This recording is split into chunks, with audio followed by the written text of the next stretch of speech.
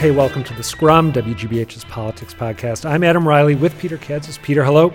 Hello, folks. And in this episode, I am thrilled to report we're coming to you from the 5th floor of Boston City Hall, more specifically from the office of Boston Mayor Marty Walsh, who is our guest for this installment. Mayor Walsh, thank you for making time to talk with us. Thanks for doing this. Looking forward to it. Let me start off by asking you, the last time you sat down with the Scrum was at the end of your first year in office. You and I talked at this coffee shop in Charlestown. Yeah. You are now approaching 6 years as mayor. Is there a rhythm to the job that you didn't have back then that you do have right now? Oh, good call. I don't know. It's a good answer. I never thought of that. The rhythm to the job was just never stopped. The music just doesn't stop, and it really hasn't stopped. I think what's different is that when somebody walks through that door to give me news, I'm not surprised anymore. Whether it's depending on whatever they come through, it's just with the daily occurrence here. Life moves so fast. The issues and the topics I deal with on a daily basis change so quickly. And I think in that first year, I was just figuring out, my role as mayor and how would I do that. Now it's, it just nothing surprises me anymore, I guess, to say the least. One of the things you mentioned back then also was the constant, unceasing scrutiny from the media, present company included. Yeah. You've got a zillion people out there talking about what you're doing, questioning why you're not doing things you're not doing, second guessing the choices you're making. Have you gotten more used to dealing with that, or is that tough to get because I think I understand your industry a little more than I did my first year in, and I think the fact that when the business 20, 30, 40 years ago with the mayor's office, it was trying to get in the paper and maybe the evening edition paper, and that was the way you get your message out, or maybe on the news on TV.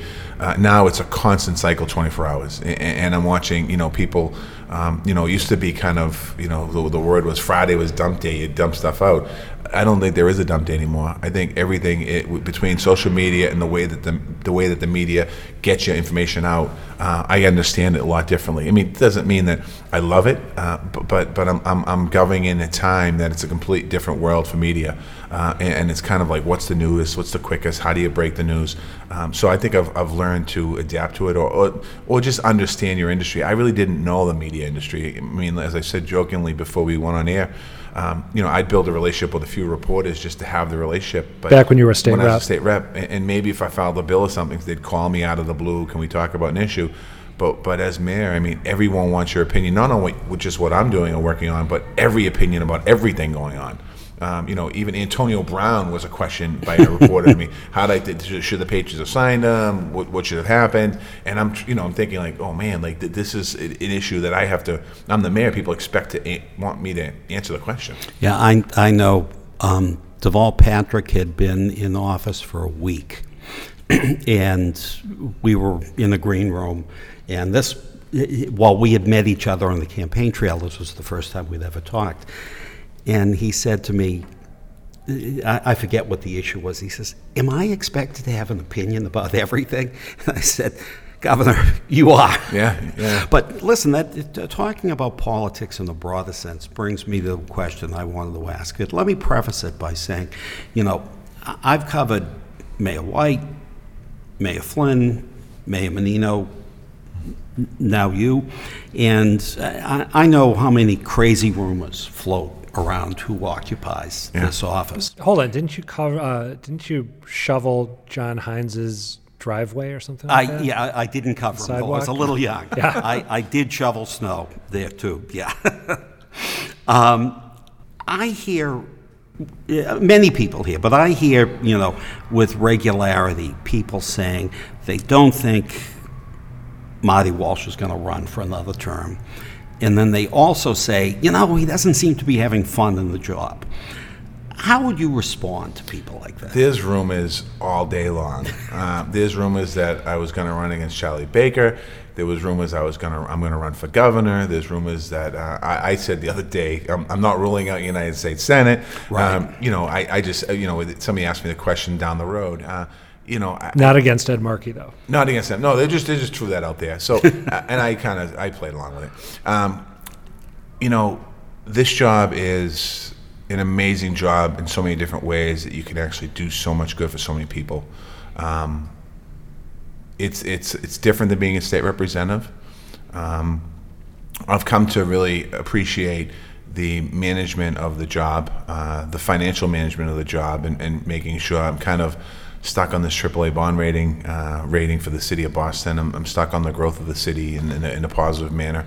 I'm focused on, inequality, making sure that we're a city for everyone. I've not decided. I've not made my mind up if I'm going to run again or not run again. I'm not going to make an announcement here on the radio. By the way, didn't think you would. And incidentally, very smart choice, because if you made an announcement with us, no disrespect to our listeners, who we respect a great deal, but there's probably better outlets to do it on. Yeah, there'll be an announcement at some point, but I still have a lot of governing left in me. And there's a lot of things I still want to accomplish in the city of Boston.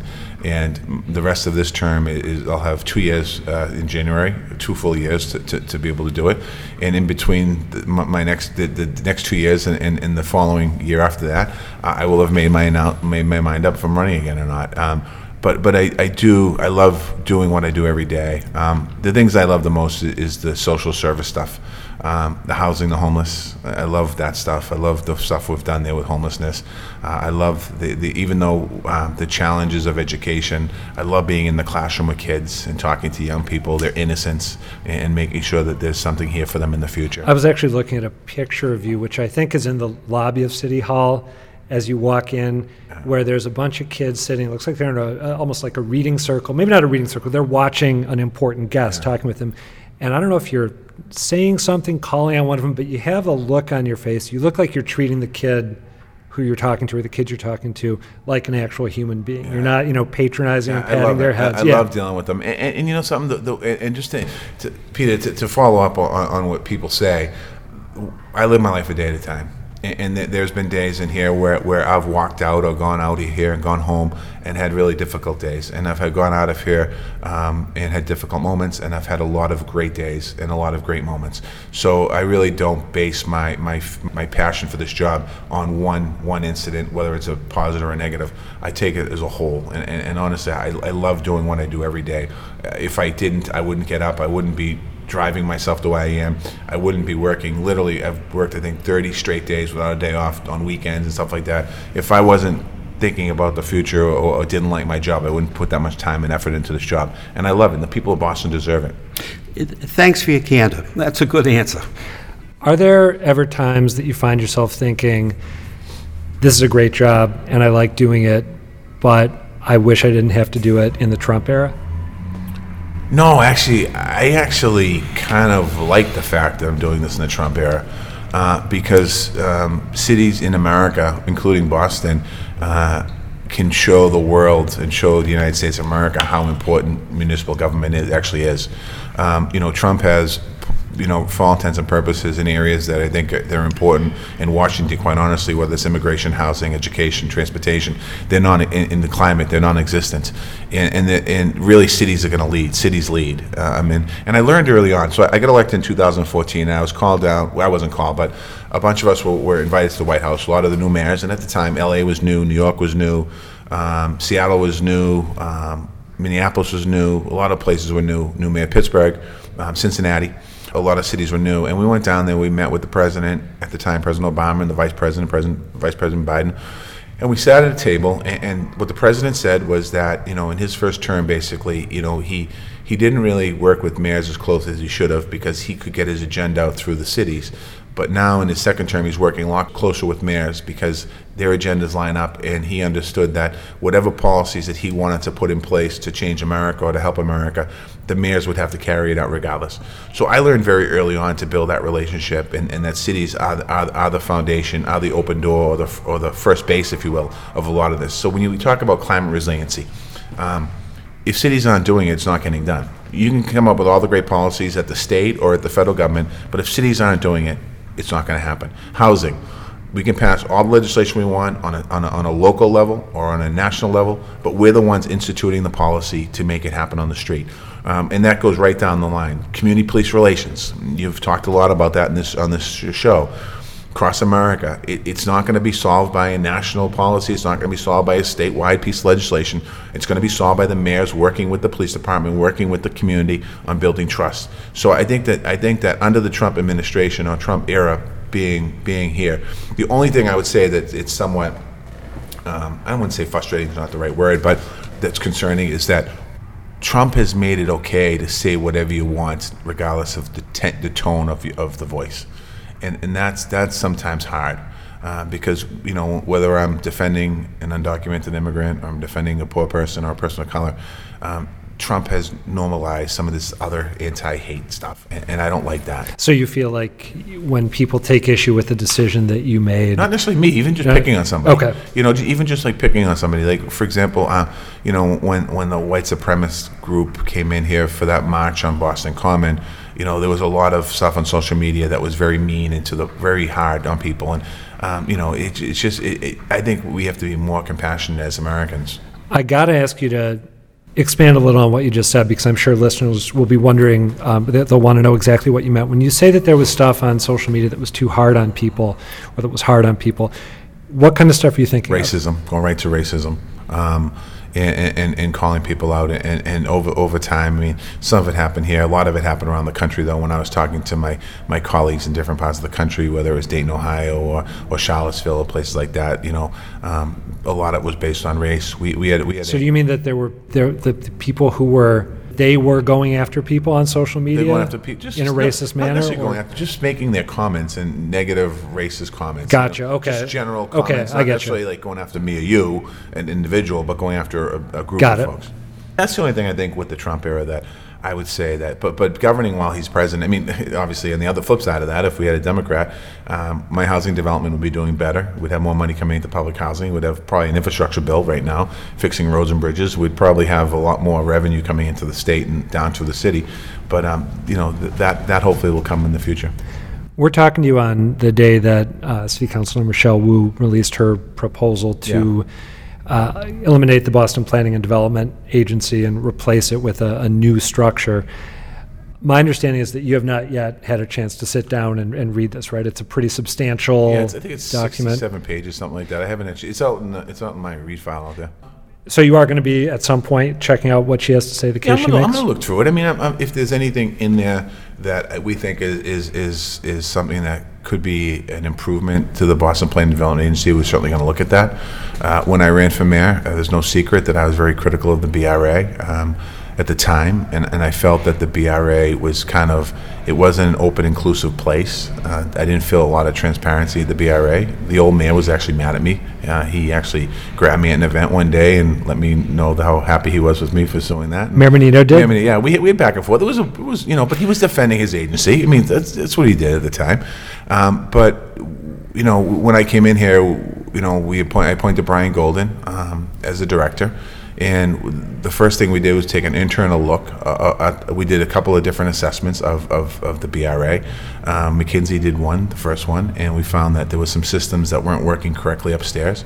We made adjustments to that. Adjustments that the Globe actually did a great op-ed thanking and giving praise to Brian and his team. And then we did a deeper dive looking at the planning aspect of the BRA and the development aspect. And what we really found out was that the planning side of it wasn't really a planning agency. We weren't doing a lot of planning. And when we came back with the different name and a different model, we added the word planning in there, and purposefully, because we had talked about, I had kicked around the idea during the campaign, do I separate planning from development? And we said, wait a second, these two can coexist and co-function in the same office. And with the Boston Planning and Development Agency is what we came of. We had just done an Imagine Boston 2030, a kind of a vision of what Boston should look like. The last time that City of Boston looked at something like this, I think it was Mayor Collins that actually did a planning study in the city. Actually, it might have been before Collins. It was Collins. It was Collins. It was Collins. And then the downtown skyline came with that. So we took a little deeper dive, and we started to look and think about planning. And right now, as we speak here today, we have 16 different planning processes going on in the city of Boston. Some of those are in areas like downtown Boston, looking at that came out of the sale of Winthrop Square. We're looking in Dorchester, Glover's Corner. We're looking in Roxbury. We're looking in Jamaica Plain. We're doing one in in East Boston and Charlestown and different areas, and we're looking at, in some areas, we're looking at the potential growth of those areas. In other areas, we're looking at the potential, making sure that we don't overdevelop in a community and hurt a community like East Boston, which didn't see development for a long time. In the last 5 years, has seen so much that people are like, wait a second, we're seeing too much. And we're seeing speculators coming in, buying 1 and 2 family homes to knock them down and build, 10, 12, 15 units. And that should not be the intent. That should not be the purpose of a lot of this. Zoning is a hot button issue. I mean, not just because of the most recent scandals in that department. Well, let me just correct you one second. There's no, as of right now, we don't know of any scandals in the zoning. We're doing an assessment, but I know what you mean. You're correct. I know what you mean, the John Lynch. Yeah, I got to jump in. Sorry, Peter. So the John Lynch guilty plea, Let's come back and cover that. We'll talk about that. All right. We'll get back to it. My particular view of what I call the scandals, not quite accurate, is that we have an isolated series of incidents with people who were in your orbit who betrayed your trust. And I'm not asking you to comment on that. That's my particular view. Peter's theory of the case. That's my theory of the case. Lydia Edwards has a detailed proposal for changing the structure of zoning. One of the more interesting observations in Councilor Wu's study, and I've heard this figure before, is that roughly 50% of all construction in Boston, big or small, has to go through the ZBA. I've always thought that there's something screwed up in zoning in Boston when, whatever the percentage is, such a high percentage of stuff needs an exemption. Yeah. What are your thoughts on that? I agree with that. We've changed some of that. I'll give you one basic example. So 2013, if you opened a restaurant and you wanted to have a takeout in the restaurant, you had to go to the Zoning Board of Appeal to get approval to do a takeout. We eliminated that. We did a pilot program for accessory dwellings in East Boston. These are basement apartments that people want to convert as whether in-law apartments or what have you. And we're looking at a program right now of how do we get those maybe blanketed across the city of Boston so you don't have to, it doesn't trigger a ZBA approval. When we looked at there's a whole series of, I don't have them in front of me, but we have a whole series of ZBA requirements, any changes that had to go in front of the ZBA that we eliminated when I took over as mayor, because it was bogging down the situation. Anytime you're talking about development in the city, there's always usually two sides, a pro and a con, and there's a lot of concern, I guess, on both sides about that. Some people feel the neighborhood's being too built, and some people feel the neighborhood's not being built. No, but I'm trying to address or get at the structural, the citywide issue, or the citywide situation where, frankly, I wonder why we have zoning at all. 50% of the cases you end up going before the ZB, going to appeal it. I mean, it just strikes me as crazy. The way the system was set up, I mean, if you want to put a deck on your home, you have to go to ISD, pull a permit. They have to give you a denial, which triggers the ZBA. And there should be some areas, I think, and again, we're looking at all this now. There should be some areas that basically it's a little bit of common sense. Do you really need to go to the ZBA to put a deck? No, I'm not talking roof deck. I'm talking new porches on your homes and things like that.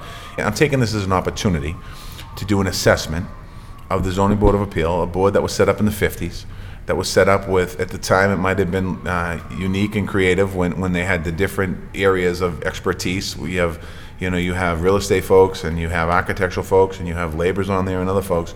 We're going to look at all that. We have Sullivan and Worcester looking at that now and coming back with some proposals. I think also we should be looking at the scope of what should go in front of the ZBA and what should go at the BPDA and what should go to the licensing board to see some of these processes that we have. The one thing we did is we split when I became the mayor, we had a night session for the ZBA. And we took the smaller projects that were really neighborhood oriented, and we moved them to the night session, where residents could come in and kind of approve or say they're for something or against something, to alleviate some of the concerns on the ZBA. Because ZBA will deal with a 50-story building. One minute it's a 50-story building. The next minute they're talking about, they're adding a room onto a person's house, and it's kind of like some of this stuff. Are we over-regulating? We could be. And I think we have to be very careful, though, because there's a lot of people in the community, and a lot of communities, like South Boston, that watch what happens at ZBA, and if somebody wants to add another room onto their house, there's a lot of community input and involvement around that. Sure, but how as mayor, do you move the city forward on a complicated issue like zoning?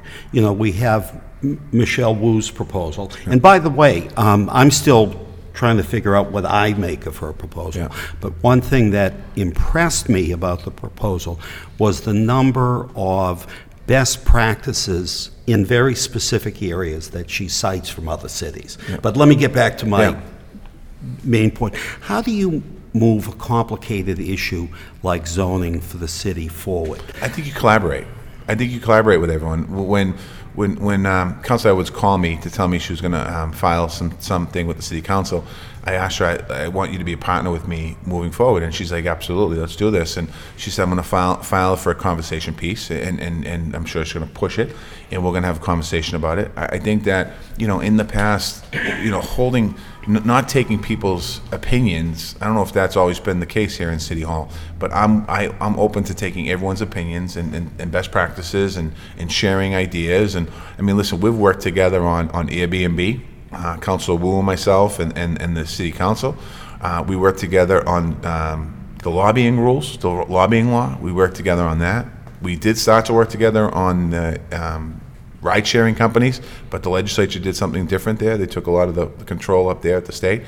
We've worked together on liquor licenses, myself and Councilor Presley, when I first became the mayor. We worked together on the plastic bag ban, myself and Councilor O'Malley.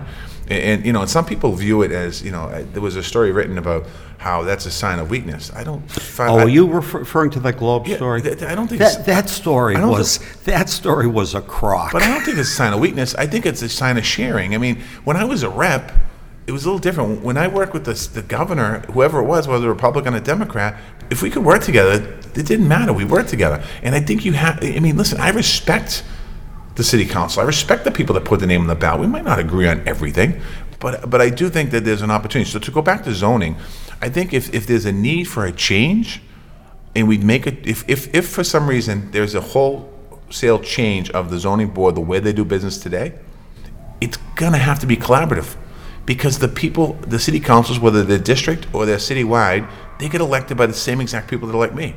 So we're gonna hear the same things. And I think it's important to understand and work collaboratively with them. I got to flash back and ask you about your statement, if I recall correctly, that there wasn't a confirmed scandal at the zoning board, that there are allegations. I'm paraphrasing here. Yeah. Is that, I think a lot of people who listen to this will think, wait a minute, what's he talking about? There was a city employee who pleaded guilty in federal court saying that he received a bribe from a developer in exchange for convincing an unnamed member of the ZBA to change their vote on a particular variance. Well, that's a scandal. Yeah, I don't know if it went that far saying change the vote, but that was definitely something when Brian Golden came into me on Friday before Labor Day to let me know that I knew something was wrong. He came in the office, he said, and I looked at him, I said, what's wrong? And he had told me that John Lynch just pled guilty, which I nearly fell out of my chair. And he read the press release, and in the press release it did reference influence over a ZBA board member, which obviously bothered me. But I knew once that happened, that would be the focus. There's more. I think there's more to the story. I'm not sure what the story is, but that's not for me to worry about. My focus is worrying about the first thing we did was then we had the long weekend. So Saturday, Sunday, Monday, we're trying to figure out, while everything is shut down, including the U.S. Attorney's Office, like, what is this? Because I got it at 4:30 on a Friday. So by the time Tuesday came, we dove into it. We reached out to the U.S. Attorney's Office, told them that we're open to any conversation to help them with whatever we need to help them with. By Wednesday, we had brought on Brian Kelly to do a review of this particular case to see if there's any wrongdoing, or if there was, just so we know the facts ourselves, and that will be public in the next couple of days, I think, next week. And then we brought on Sullivan and Worcester 2 days later to actually look at it look at our policies and procedures at the ZBA, because it's been around since, I think, 1956 maybe by statute at the state. And if there's any changes we have to bring, we're going to look at it, have a conversation, and bring those changes if we have to. Are you pretty sure that there will be changes that that have to be made. I know you're waiting on the result of these inquiries or reviews, but the Bay State Banner has reported over the years that going back to the Menino years that you've had, for example, Joseph Feaster sitting as chairman of the ZBA and then representing people who have projects coming before it, recusing himself. But what are you going to do if the chair of the Isaiah reported that Craig Galvin was participating in votes on projects and then down the road serving as the listing agent on those projects. There's been other members of the ZBA. It's basically, when you think the way it was created, again, when it was first created in the 50s, I don't know if anyone saw a natural conflict there, but certainly as you fast forward into the 2000s and where we are today, 2019, there's clearly issues that people are concerned about, and that it's going to. I can't definitely say we're going to make changes, but I could say there's a good chance that there's going to be. We're going to look at it's somewhat of a different ZBA in the future of Boston. Yeah, well, we probably have to. I mean, to that point. I mean, whether it was the Menino administration, whether it was the Flynn administration, people recused themselves. Whether it was Kevin White's administration, people recused themselves, and I'm sure long before that too. And even under my administration, people have recused themselves off different votes, including I think Craig on some votes. So we're going to have to look at this because of the nature. But again, the way it was created, and this is not, I didn't create this, just to be clear, and I don't think my predecessors created this. So we have to, and it's not the only board.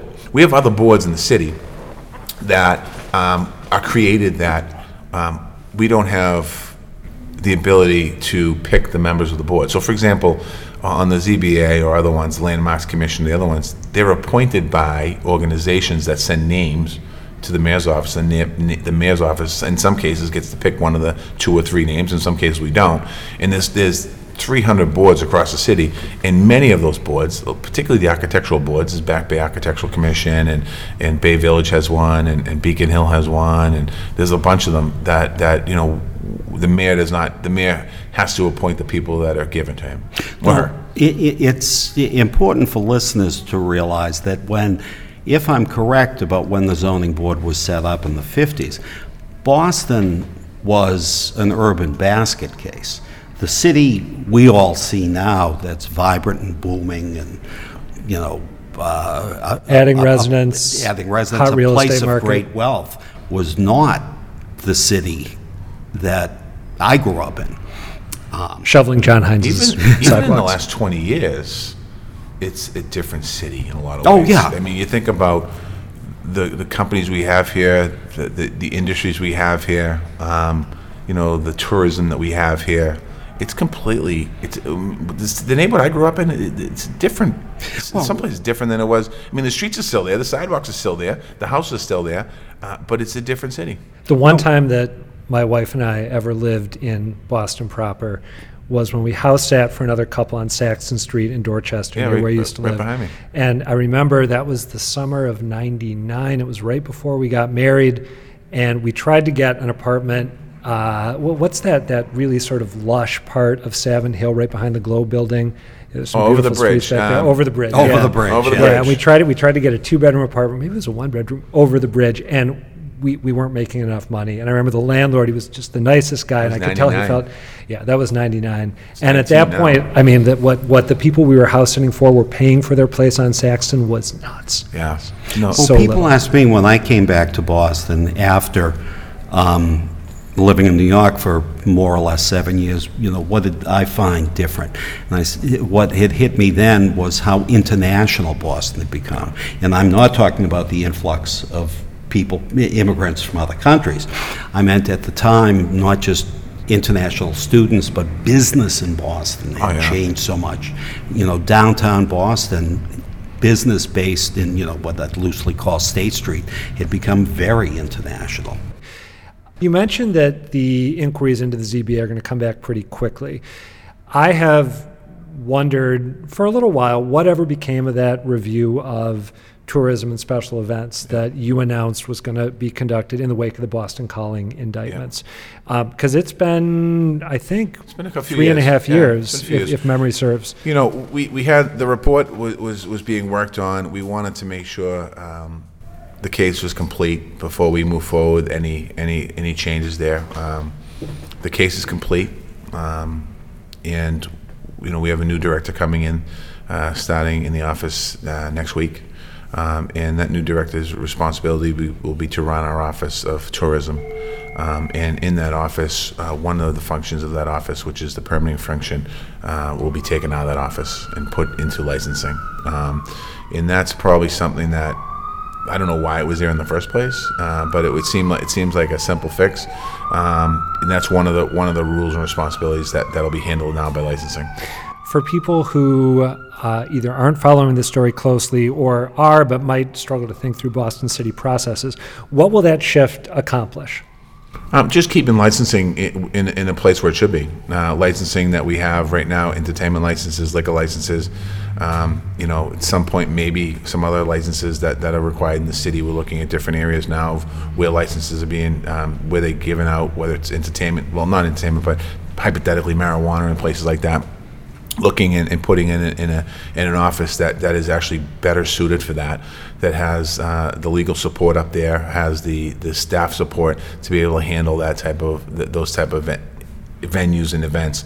I mean, generally what happens is when we have something on the plaza that's an activity, a lot of that comes with a liquor license request or an entertainment license request. So it just lines up perfectly where it should have been there in the first place. You shared with us a synopsis of the committee's findings. Yeah. Is the public going to get to see the full report? Yeah, you're getting it now. The report's going out. Let's get back to housing. In your remarks to the Boston Chamber, you talk about the need to build more middle-class housing. Yeah. Isn't that an admission that the status quo isn't working?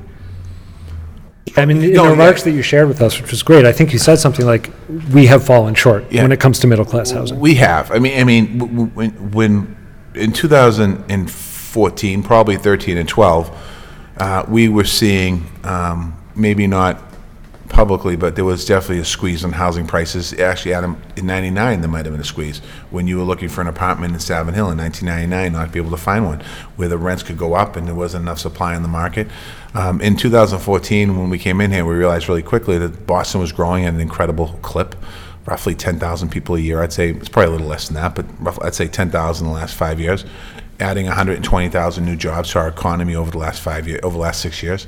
And seeing the growth of Boston like never before. And I think that when we put a housing plan together, it was first 53,000 units of new housing by the year 2030, really focusing on creating more units and building units. So when I say creating units, trying to work with the college universities to build on-campus housing, which would free up housing stock in the neighborhoods, and then senior housing, which the first report really wasn't that strong. We weren't able to do a lot of senior housing, but trying to build more senior housing. And the reason for that is that seniors that live in their homes in Boston, if they wanted to sell and move into families and move into senior living, we could do that.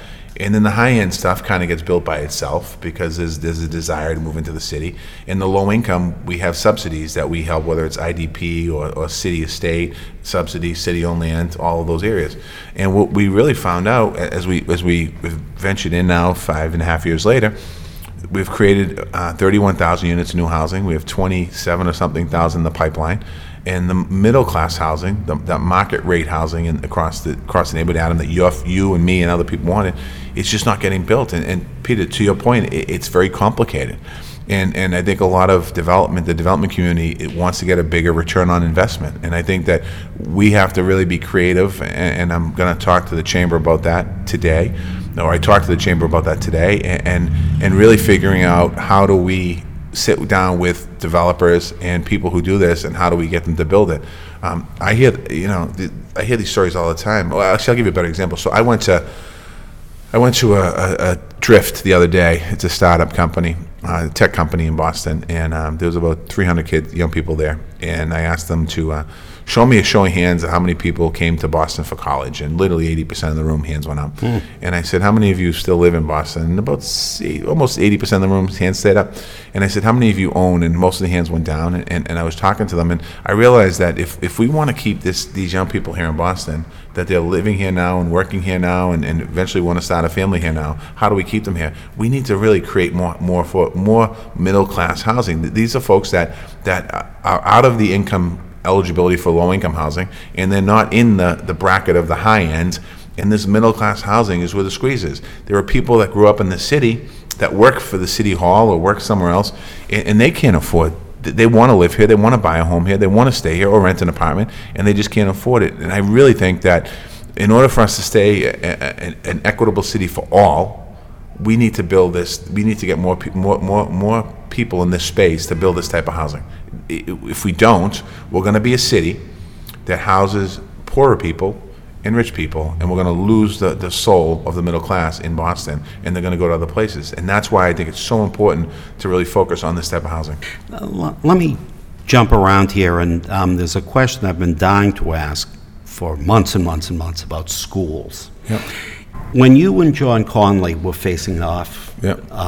In the final race for mayor, I have pretty vivid memories of both of you having broad agreement about the need to close schools in Boston because the decline in student population was making some schools very inefficient, and the result was money wasn't being maximized for students. In the classroom.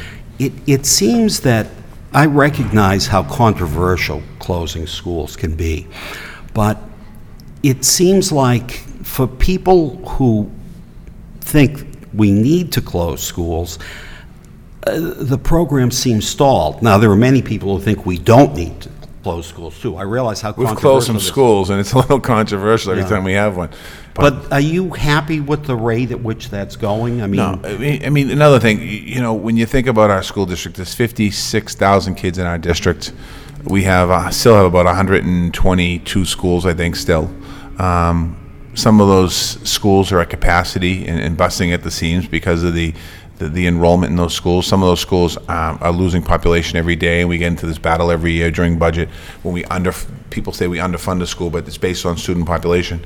We've made some of those adjustments. We've merged some schools. Last year, we closed West Roxbury High School. We closed another program out in West Roxbury. We closed a couple of the schools in the city of Boston and merged them. The McCormick's being closed in next year, I believe, and we're going to be merging those schools in. We're looking at some of the other K-6 to 8s. We're looking at expanding grades in some of the schools that are K-5 now to K-6s. So we're in it took us a few years here to figure out the system. No, I say not figure out the system, but get to a point where we're more comfortable with making these adjustments and consolidations in some case and closing. It's a complicated process. I mean, I think one of the things that happens that takes a lot of time is that when a school is slated to be closed or merged, it literally you have to get ahead of it a year ahead of time to let the school community know what you're doing. It's not just simply closing a school today and saying next September you're going to be going to X school. You have to go to the school community with the parents, with the kids, with the administrators, find places for these kids to go to school. Is it going as quickly as I'd like, some of the consolidations and construction of schools? No, you always want it to go faster, but it is a question sometimes of financial resources and able to renovate and build these new schools that we're doing. I mean, we're building one now, Boston Arts Academy, the Carter School's next. Josiah Quincy's coming after that. We've built the Dearborn STEM Academy. We've replaced roofs and boilers and windows in a ton of schools and try to bring them up to what we need to. But we're talking billions of dollars over the next probably 20 years of new construction we have to do in the city. let me try to connect two issues we just spoke about. The need for middle class housing, workforce housing, and the need to get more people who aren't poor into the Boston school system. Do you see a connection there? There's an absolute connection. There's no question about it. I think about that all the time. I mean, I've told the story in the past where I've seen neighbors on my old street where I lived in Savin Hill, a couple houses down from me, second floor, where you see a couple move in, they have a baby, a second baby, they move out, then another couple moves in, they have a baby, second, they move out, and it's all based on schools and education. A lot of it is because they don't think they'll have access to a local school, or they don't think of access to a good school. There is no question that the next generation of young people, millennials that are in our city of Boston, their involvement in our schools will make or break our schools. It's going to be because I think when you have part of the success of a school is having a very active parental involvement in the school life itself. One thing John Conley did in his wife when his girl didn't. I don't think she got into a school they wanted to get into. She got into the Trotter School in Roxbury. Yeah. John and a bunch of parents went together and said, we're going to make this work. And when they were active in the school, they made a huge difference in the school and the school life. And we need more parents like that to be willing to make that investment. We have the Kenny School in Dorchester, which is a level 3 school for years. Maybe go level 4, not really looking forward to going level 2. And now you have a whole new school community in there, and the school is thriving and doing great. The Winthrop in Roxbury was a level 4 school. Natixis went in there as a business partner, got a great dynamic leader there, parent. Now it's a school that's a level 1 school. So there's a lot of cases where it's not going to be necessarily the policies we put in place, but it's going to be having the outside involvement by parents and by business community leaders and by a good solid base of teachers and a good visionary leader. I know we got to wrap up because you have a city to run, but there's one question I really want to ask you before we go here, and then Peter, you might get one more crack at the mayor, I guess. The Globe editorial page just praised you for your apparent open-mindedness when it comes to safe injection sites. As you know much better than me, you've had to deal with the issue of opioid addiction throughout your tenure as mayor, and it's not a problem that's going to go away anytime soon. I'm wondering if the way you think about opioid addiction has shifted over your time in office, and I'm especially interested in your perspective as a guy who's in recovery who battled alcohol addiction, on whether you think there are maybe differences between being addicted to opioids on the one hand and being an alcoholic on the other that you might not have been aware of when you took over as mayor. Heroin is a powerful drug. And before I was the mayor, I watched people come into the halls with a heroin addiction, and it just seems very difficult. The impact that the drug, booze has bad impacts on your brain as well, alcohol. But the impact of heroin addiction on the brain, on the individual, seems a little more complicated. And I mean, I've seen people that are heroin addicts get sober and live a great life and get sober and never use again and raise a family, buy a home, and be successful. But the impact, it's just so, I don't have the scientific reasoning for it. I'm sure there is one. But I just see it's a very hard addiction to get off of. The system that's set up today of 5-day detox is not going to help a heroin addict. It needs long-term. You need long-term care. You need to have a continuum of care, whether that is through abstinence and an abstinence-based program, whether that's through a Suboxone clinic or a methadone clinic. But you need to have the follow-up care there as well. I think it's so important. And I think that, I met with hospital presidents today, and we talked a bit about addiction and the need for all of it. And I said this today to the presidents of hospitals. If I was diagnosed with cancer today, and I use what I had as a kid, if I was diagnosed with Burkitt's lymphoma today, I would have the Dana-Farber wrap me into a program for treatment. You'd have, Mass General or somebody, or Brigham and Women, somebody wrap me around with additional cares for radiation. They would get me through a system of trying to cure me of my disease. Once I was cured, there would be a follow-up every 6 months for a year or two, and then every 1 year for 5 years, and then every 5 years after that.